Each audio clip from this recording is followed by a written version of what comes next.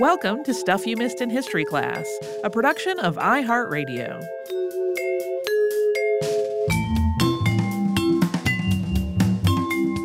Hello and welcome to the podcast. I'm Tracy V. Wilson. And I'm Holly Fry. Something that has come up several times on our show is FBI surveillance of people who were associated with the civil rights movement in the United States. Most recently, we talked about the Bureau creating this file on James Baldwin that was more than 1,700 pages long. And in earlier episodes, we've talked about things like the FBI using wiretaps to spy on Bayard Rustin and Martin Luther King Jr. A lot of this surveillance was connected to a series of counterintelligence programs, or COINTELPROs, that primarily targeted left-wing organizations and people in the U.S. from 1956 until 1971. And the FBI framed this as work that was necessary to prevent violence and protect national security, but a whole lot of the people and organizations that they targeted were not violent and were not threatening national security. Mostly they were just threatening the status quo. And the FBI pursued the one COINTELPRO that really was focused on violent organizations with a totally different end in mind than what it pursued with the other operations. This is one of those topics that includes a whole lot of history that is just a complicated tangle. So we're going to tackle it in two parts. Today we will talk about the history of the FBI, especially as it related to communism and perceived subversive threats, because all that fed directly into COINTELPRO. We're also going to give an overview of the types of tactics that the FBI used across these various programs, and we're going to talk about the one COINTELPRO that was kind of an outlier in all of this, which was COINTELPRO White Hate. Next time, we will get into some of the specifics of the COINTELPROs that targeted Black liberation organizations and the New Left, as well as how these programs were finally exposed to the public. The investigation team that would become the U.S. Federal Bureau of Investigation was established in 1908. And at first, this was a small group of newly hired investigators who worked for the Department of Justice under the Office of the Chief Examiner. Before this point, when the Department of Justice needed investigators, it had either hired private investigators or borrowed investigators from other departments. In 1909, the Office of the Chief Examiner was renamed the Bureau of Investigation. The Bureau's work involved enforcing federal law and helping to protect the nation from threats. In 1917, just after the U.S. entered World War I, Congress passed the Espionage Act, or an act to punish acts of interference with foreign relations, the neutrality of the foreign commerce of the United States, to punish espionage, and better to enforce the criminal laws of the United States and for other purposes. The Bureau of Investigation had become the government's largest investigative agency, and it was tasked with enforcing the Espionage Act. The Bureau of Investigation also had an assortment of other duties, including guarding the U.S. border with Mexico during the Mexican Revolution. The same year that the Espionage Act was passed, J. Edgar Hoover joined the Department of Justice. The following year, Congress passed the Sedition Act, which expanded the Espionage Act to focus on anti-war activists and socialists. The Sedition Act made it a federal crime to, quote, willfully utter, print, write, or publish any disloyal, profane, scurrilous, or abusive language about the form of the government of the United States. It also outlawed urging, inciting, or advocating any curtailment or reduction in the production of war material. Then in 1919, U.S. Attorney General A. Mitchell Palmer's home was bombed. This was part of a series of mail bombings carried out that year, with 7 other bombings happening on that same night. We have a 2-part episode on the bombings and the massive series of raids and deportations that followed, and that 2-parter originally came out in 2016. J. Edgar Hoover led a team to investigate these bombings, and the Espionage and Sedition Acts were a big part of it. The raids, incarcerations, and deportations that followed became known as the Palmer Raids, and they were part of the first Red Scare, which was a widespread fear of Bolshevists, anarchists, socialists, and immigrants as a threat to American life and national security. By 1920, Attorney General Palmer's handling of these investigations had come under intense scrutiny from both within and outside of the U.S. government. On May 28th of that year, a team of 12 lawyers issued a report on the raids. This report detailed cruel and unusual punishments, arrests without warrant, unreasonable searches and seizures, compelling persons to witness against themselves, propaganda by the Department of Justice, and provocative agents, which were basically operatives who entrapped people. Palmer's reputation suffered as a result of all this, and he returned to private practice after failing to win the Democratic Party's presidential nomination.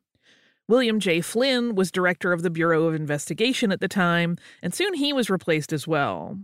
The Espionage and Sedition Acts were repealed in 1920 and 1921. But Hoover's reputation wasn't really tarnished by his involvement in all this. Soon he was being groomed to take over the Bureau. J. Edgar Hoover became the Bureau of Investigation's director in 1924, and the Bureau was renamed the Federal Bureau of Investigation in 1935. Of course, there is a ton of history between when Hoover joined the Department of Justice and when the FBI started its COINTELPROs.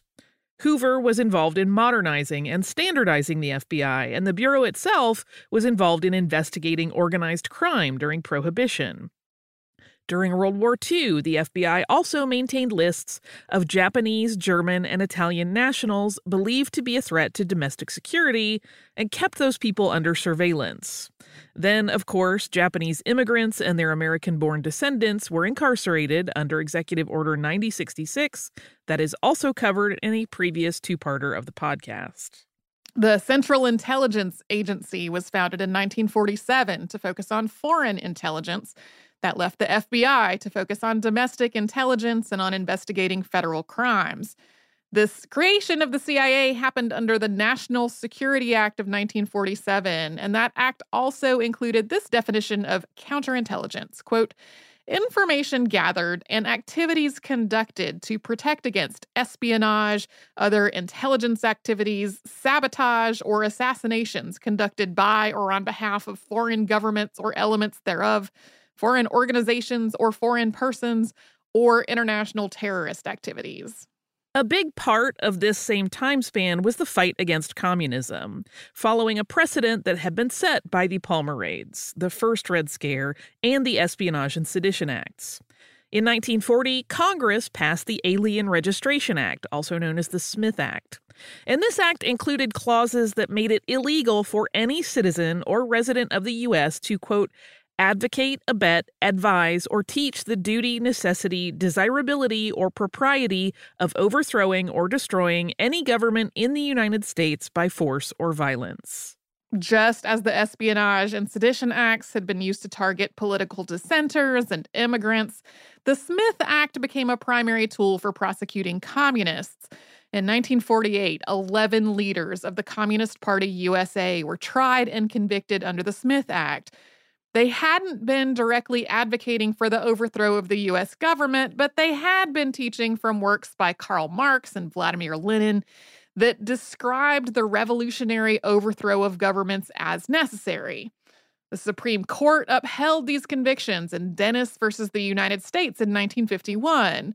And this court decision moved the country away from an earlier standard that required evidence of a clear and present danger in order to justify the government placing limits on free speech. The focus on communism escalated during the Cold War. World War II had left the U.S. and the USSR as the two remaining superpowers, and at first the U.S. was the only one with nuclear weapons. But the Soviet Union detonated its first nuclear device in 1949, and soon it became clear that spies had been at work within the U.S. nuclear program. This sparked an increasing fixation on the idea that Soviet agents were infiltrating the United States, including through the U.S. Communist Party. There was also a more general fear of communist infiltration, regardless of whether a particular person or organization had ties back to the Soviet Union. The House Un-American Activities Committee had been established in 1938 to investigate suspected disloyalty, including ties to communism. During the Cold War, the committee's activities became notorious under the direction of Senator Joseph McCarthy. This was all part of the Second Red Scare, which was another national panic, this time focused on the idea of communist infiltration. This panic grew out of the tensions between the U.S. and the USSR, and it was further inflamed by other events like the Chinese Communist Revolution, which started in 1949, and the Korean War, which started in 1950. To be clear, some of the people targeted by the House Un-American Activities Committee really were communists or otherwise had ties to the Communist Party. And there were some communists who really did have ties back to the Soviet Union and its leadership, even to the point of spying on the U.S. or expressing overt loyalty to the Soviet Union and its leadership. But the overall paranoia was disproportionate to the actual level of threat or the number of communists who had ties to the USSR. That also went way beyond communism and started targeting more general political activity and dissent. The Communist Party had advocated for things like labor rights, civil rights, and women's rights, and that made it really easy to brand anyone who fought for these same causes as a communist. As McCarthy, Hoover, and other public figures stoked existing fear and paranoia, the government and private organizations tried to purge themselves of anyone deemed to be disloyal or a security threat for any reason. For example, anyone who might be susceptible to blackmail. And the national climate was one of suspicion, repression, and fear. By early 1954, McCarthy's support was starting to wane because of his aggressive tactics with the committee. I can't remember now if we mentioned this already, but there also is yet another two-parter on this back in the archive. After he accused several Army officers of having communist ties, his own behavior was investigated, and the Senate voted to condemn his conduct on December 2nd of 1954. Although the House Un-American Activities Committee still existed, its prominence and its reputation declined through the late 1950s and 60s. In a lot of ways, the FBI's COINTELPROs picked up where the House Un-American Activities Committee left off. And we're going to talk more about that after we pause for a sponsor break.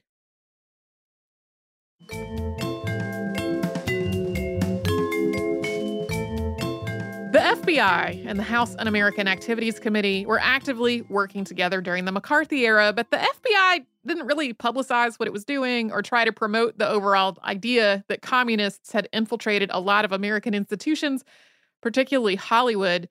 It left that to the committee, whose activities were publicly known and reported in the press. One of the papers that I read while researching all of this described the FBI during this time as laundering its intelligence and counterintelligence activities through the House Un-American Activities Committee.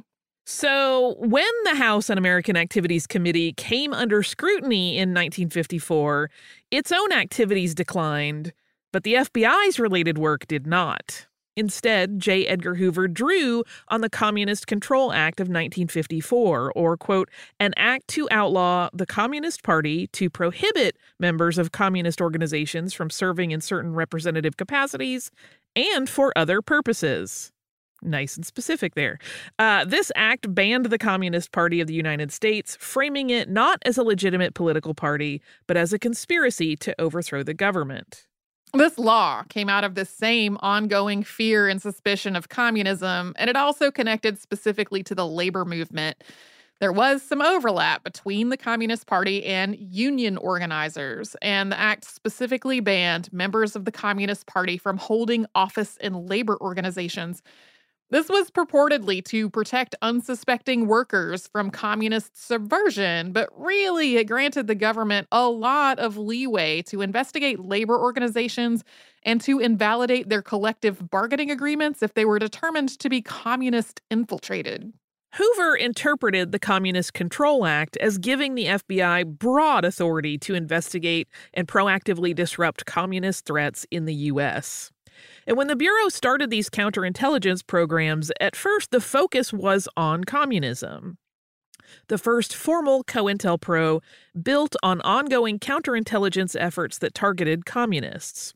It was called COINTELPRO Communist Party USA, or CPUSA, and that was launched in 1956. This formal COINTELPRO grew out of a series of field conferences that were held that year.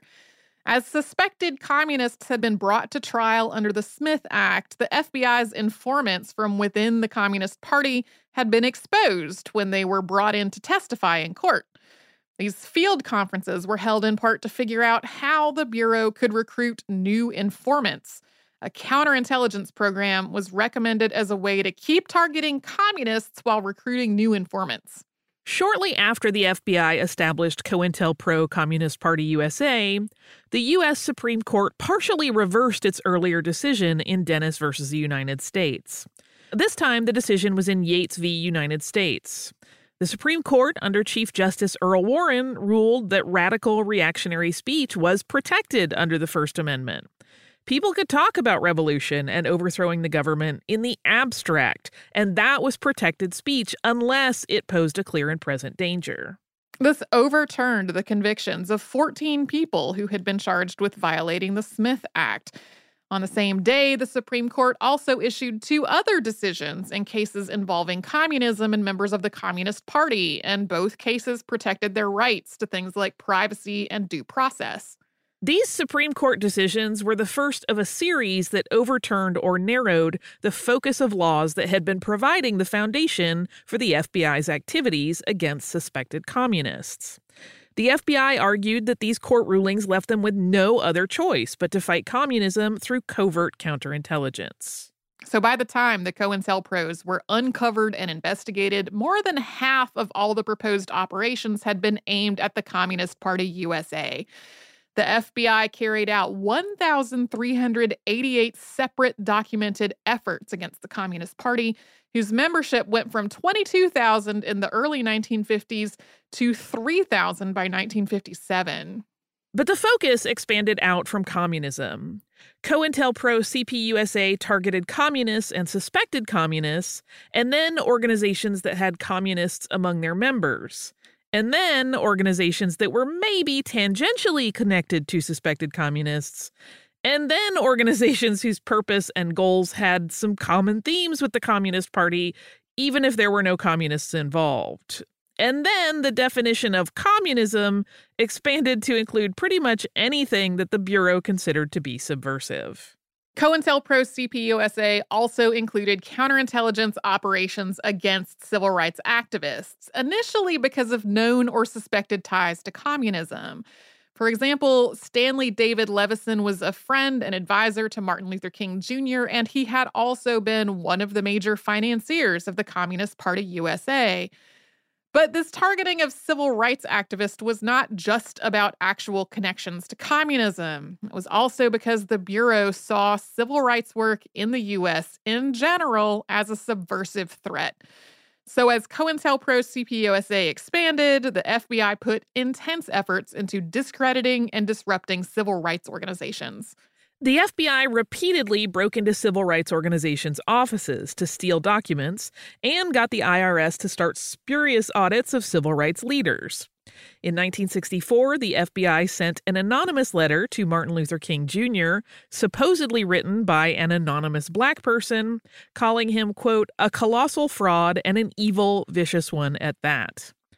This letter was accompanied by an audio recording purportedly documenting evidence of King's extramarital affairs. It ended by saying that there was, quote, only one thing left for you to do.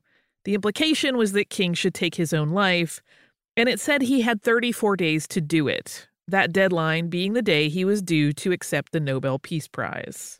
So those are just examples of the targeting of civil rights groups. And as the focus of COINTELPRO CPUSA expanded, the Bureau also started establishing other separate counterintelligence programs.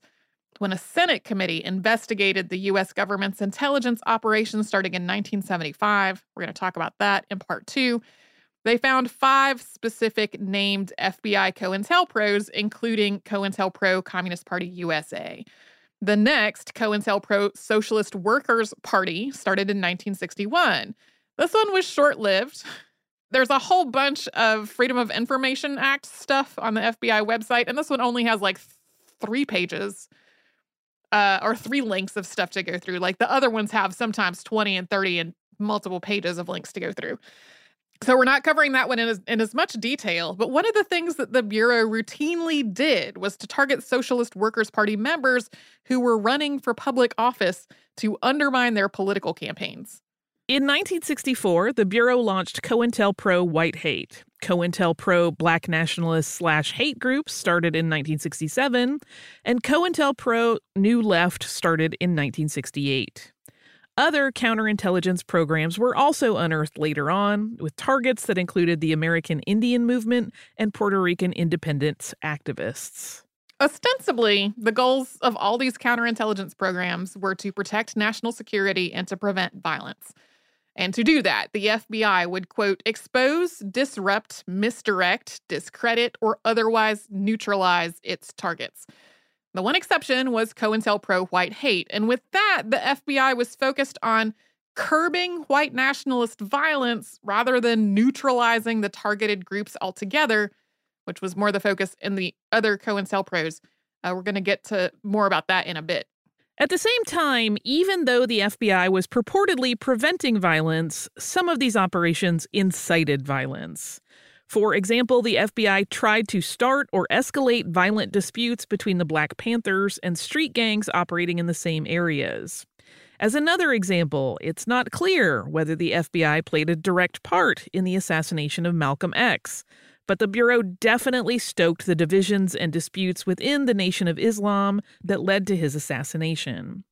Another Bureau effort that was unearthed later was Operation Hoodwink, which was an effort to, quote, evoke a dispute between CPUSA and La Cosa Nostra. In other words, to try to start a war between the Communist Party and the Sicilian Mafia. And beyond these ideas of national security and violence prevention, these programs also worked to maintain the existing social and political order in the United States.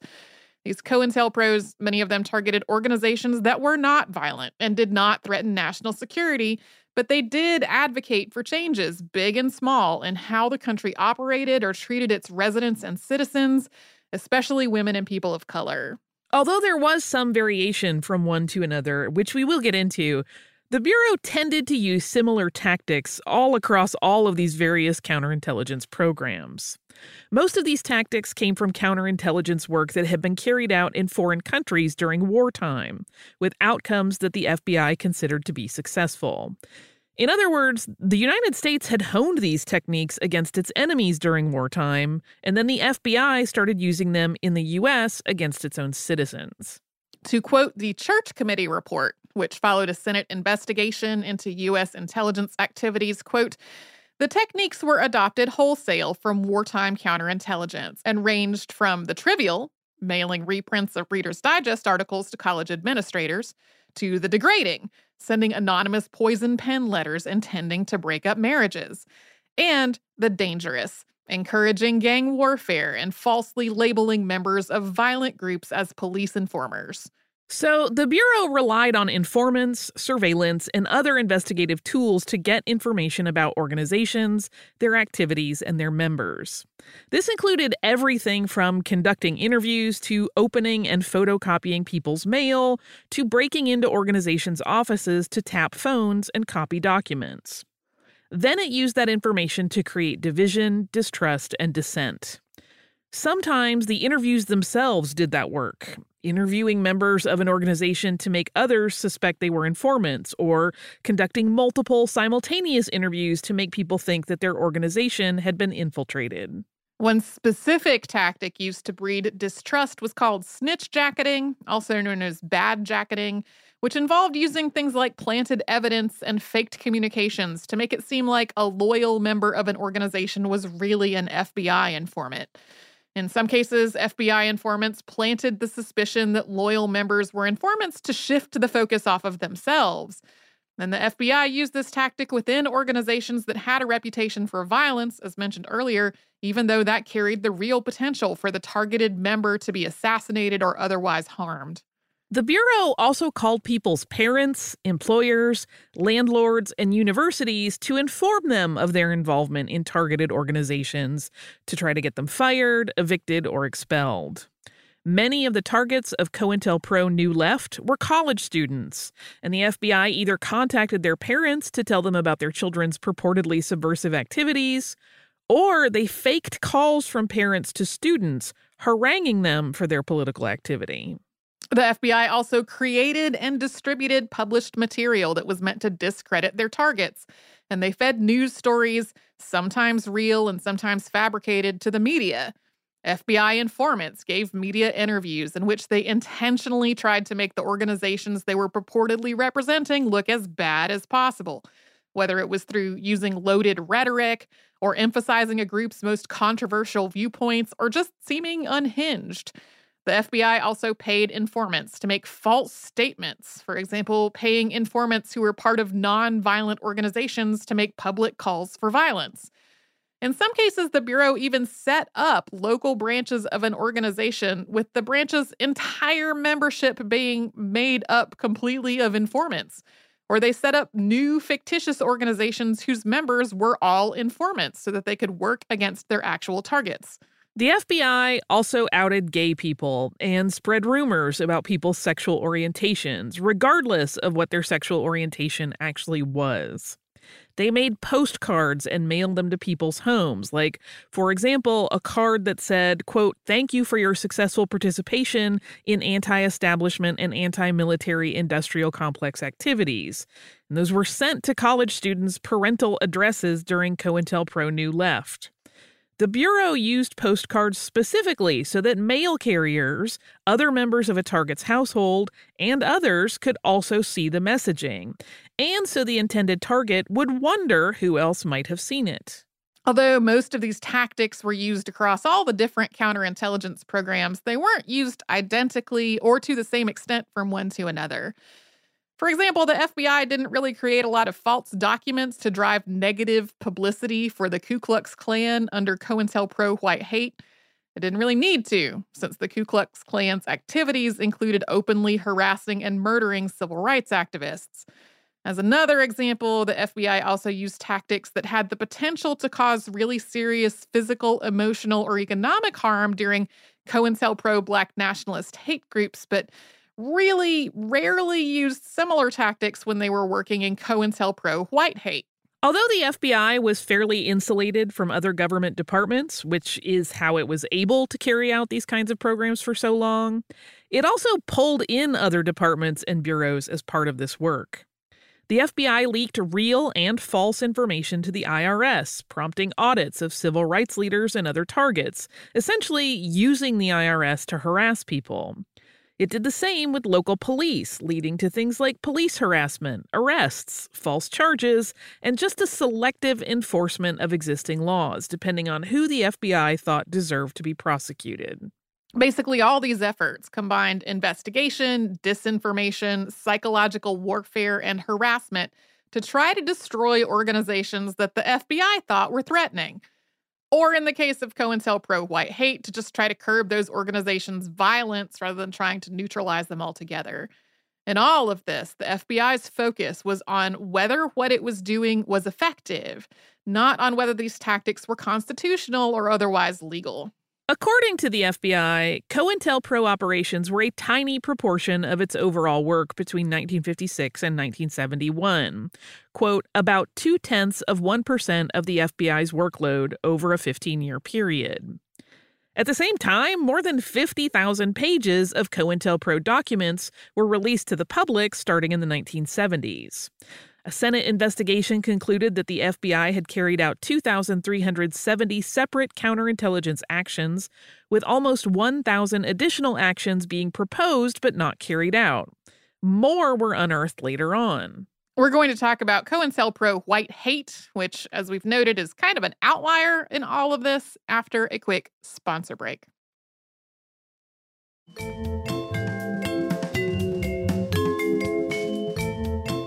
The FBI established most of its COINTELPROs because it believed that the people and organizations that it was targeting were a threat. Overwhelmingly, these targets were on the political left. They were people and groups who were advocating for things like civil rights, Black liberation, women's liberation, pacifism, socialism, communism, nuclear disarmament, and an end to the U.S. involvement in the Vietnam War, things like that. As we noted at the top of the show, there were exceptions, but most of the time, the people and organizations being targeted weren't violent threats. Even organizations that weren't specifically nonviolent, a lot of the time were focused on defending themselves with violence if necessary, not on instigating violence. Or in some cases, there were individual members of an organization that were involved in violence while the organization itself was not. COINTELPRO White Hate started on July 30th, 1964, and in many ways, it was an outlier when compared to the other COINTELPROs. Most of the other programs shifted and expanded over time, and some of them were particularly vague. For example, in COINTELPRO New Left, the FBI did not have a precise definition for what New Left even meant. But COINTELPRO White Hate was focused on white supremacist groups, especially the Ku Klux Klan, and it kept that focus throughout its whole existence. The Ku Klux Klan has been through a few iterations in the United States, and it surged in popularity during the Civil Rights Movement, with its members fighting against integration and terrorizing Black people and other communities using everything from cross burnings to murder. COINTELPRO White Hate targeted 17 Ku Klux Klan organizations and 9 other hate groups, including the American Nazi Party. Another big difference is that many of the other COINTELPROs were focused on organizations that were challenging the status quo. The Ku Klux Klan and other targeted hate groups, on the other hand, were maintaining the status quo by upholding segregation, racism, and white supremacy. They harassed, threatened, and murdered integrationists and civil rights workers, primarily in the southern United States. In general, members of these organizations were also Christian, anti-communist, intensely patriotic, and supportive of both local and federal law enforcement. So, unlike with the other COINTELPROs, the FBI's goal wasn't to totally neutralize these groups. It was just to curb their violence and prevent that violence from spreading to other groups. The FBI also took the initiative to launch its other COINTELPROs based on its own assessments of what constituted a threat. But COINTELPRO White Hate followed intense pressure from outside the Bureau, including from President Lyndon Baines Johnson and Attorney General Robert F. Kennedy. Current and former Klansmen and other white supremacists had carried out a whole series of murders and other acts of violence. This included the 1963 16th Street Baptist Church bombing, which killed 14-year-olds Addie Mae Collins, Denise McNair, and Carol Robertson, and 11-year-old Cynthia Wesley. It also included the 1963 murder of Medgar Evers and the 1964 murders of civil rights activists Michael Schwermer, Andrew Goodman, and James Chaney. After COINTELPRO White Hate started, members of the Klan also murdered Viola Liuzzo, and one of the participants in that murder might have been a paid FBI informant. The FBI was criticized for failing to prevent or intervene in any of this, something that the Bureau had argued was not part of its jurisdiction. But the Civil Rights Act of 1964 had guaranteed Black Americans equal protection under the law in a number of different contexts, which made it hard for the FBI to continue that argument. COINTELPRO White Hate then served several purposes for the FBI. It allowed the Bureau to demonstrate for the president and the attorney general that it was doing something to investigate these crimes.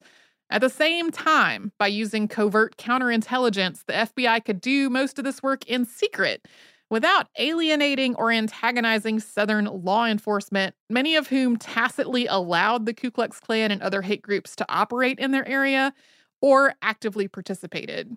As a side note, when J. Edgar Hoover said, quote, Dr. Martin Luther King is the most notorious liar in the country in 1964, that was in response to King's criticisms that the Bureau was too friendly with Southern segregationists and that the Southern FBI agents were not taking threats to Black Americans seriously. The FBI used a lot of the types of tactics that we discussed earlier in the episode during COINTELPRO White Hate. As we noted earlier, the Bureau didn't really need to create materials to try to bring bad PR to the Klan because the Klan was doing a lot of that work for them. The FBI publicized not only their hate crimes, but also other crimes committed by Klan leaders and members, including things like embezzlement and attempting to arrange marriages between Klan members and underage girls. The FBI also publicly identified Klan leaders, including leaking their names to the press, who published critical articles and satirical editorial cartoons.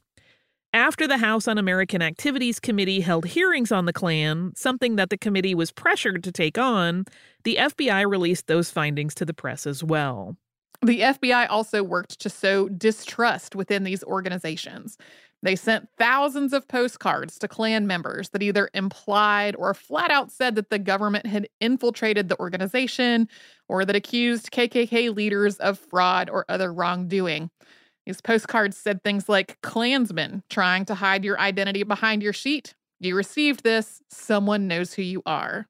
Once again, these postcards served multiple purposes: to make Klan members think the organization had been infiltrated, to make them wonder how many other people had seen that postcard on its way to them, and to make it possible for other people, including postal workers, to see that the target was in the Klan.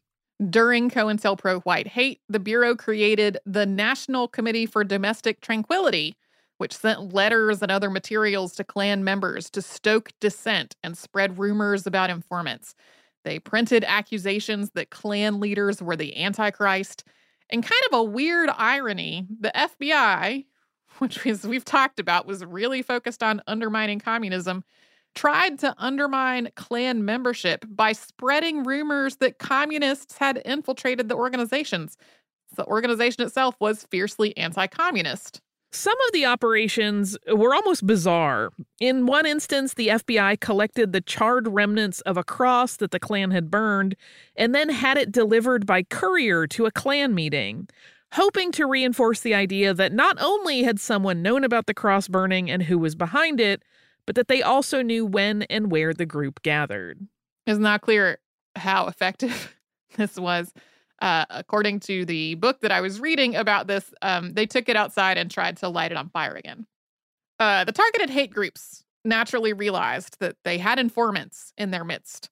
Some turned toward requiring lie detector tests and questioning people under the effects of sodium pentothal to try to determine whether a person was loyal. It is not clear whether COINTELPRO White Hate thwarted white supremacist violence. But overall, membership in the Klan did drop during these years, from an estimated 14,000 to 15,000 members before COINTELPRO to 4,300 in 1971. It does also seem that public perceptions of the Klan shifted during these same years, with more people, especially more white people, seeing the Klan and similar hate groups as violent and unstable, and mentally connecting the Klan to Nazis. Some white Southern leaders who had tacitly or directly approved of the Klan's activities gradually distanced themselves during the Bureau's operations. So in the next episode, we're going to talk more about some of the other COINTELPROs, including intense targeting of the Black Panthers. And we'll also talk about, honestly, one of my favorite parts of this whole story, which is how these programs were finally exposed. That is a very, very good story. It's so good. Do you have, in the realm of good stories, I hope, a listener mail? I do. This is from, I think this name is pronounced Leah. I'm very sorry if I have said it wrong. Leah says, "Hello, Holly and Tracy. Thank you for all the great subjects you cover in your episodes. I enjoy listening whenever my toddler allows me to. I never thought I'd be sending you an email, but the episode on the history of beekeeping changed my mind. My grandparents lived in Oregon in an old depot station building that was converted into a home. The building still exists as far as I know, but as a child, I visited this building, which was then the home of a real estate business. And what was once the kitchen, my grandparents had an observation beehive. The beehive was still there when I visited as a child, but the room was no longer a kitchen. This home has some history because, as the story is told in my family, my grandfather used some dynamite to remove plaster off the walls when doing some home renovation. It did just that and split a hole in the corner of the house. I don't remember my grandparents very well. They died when I was very young. Your episode on beekeeping reminded me of them. As a side note, I grew up with my father keeping bees in our lot in California. We kept them at the very back of the lot in the chicken coop. I grew up chewing on the honeycomb caps that were sliced off the honeycomb itself with a hot knife. We collected so much honey that I don't think we ever bought honey for 20 years later. However, when my mom passed away and we had to clean out and sell her house, we found some honey containers that had leaked and left stains on the cement floor of the basement. I don't think the new owners will ever guess that the stain was caused by honey. Thanks again for your great storytelling and unlocking the world beyond my home during this time, Leah. P.S. I know you like really long titles. I hope the long subject line catches your attention. And this subject line, for everyone's delight, is observation, beehive in the kitchen, dynamite for home reno, and honey stains on cement floor. So thank you so much for this email, Leah. I hope everybody, as we've said before, is just keeping themselves as safe as it's possible to do. I know stuff is still really hard for everyone, and, particularly hard for the people that are facing multiple crises that are unfolding at the same time. So thank you, everyone, for listening. Thank you, Leah, for this email. If you would like to write to us on this or any other podcast, or at historypodcast@iheartradio.com. You can also find us on social media as Missed in History. That's our name on the sites that we used. And you can subscribe to our show in the iHeartRadio app, Apple Podcasts, and anywhere else you get your podcast.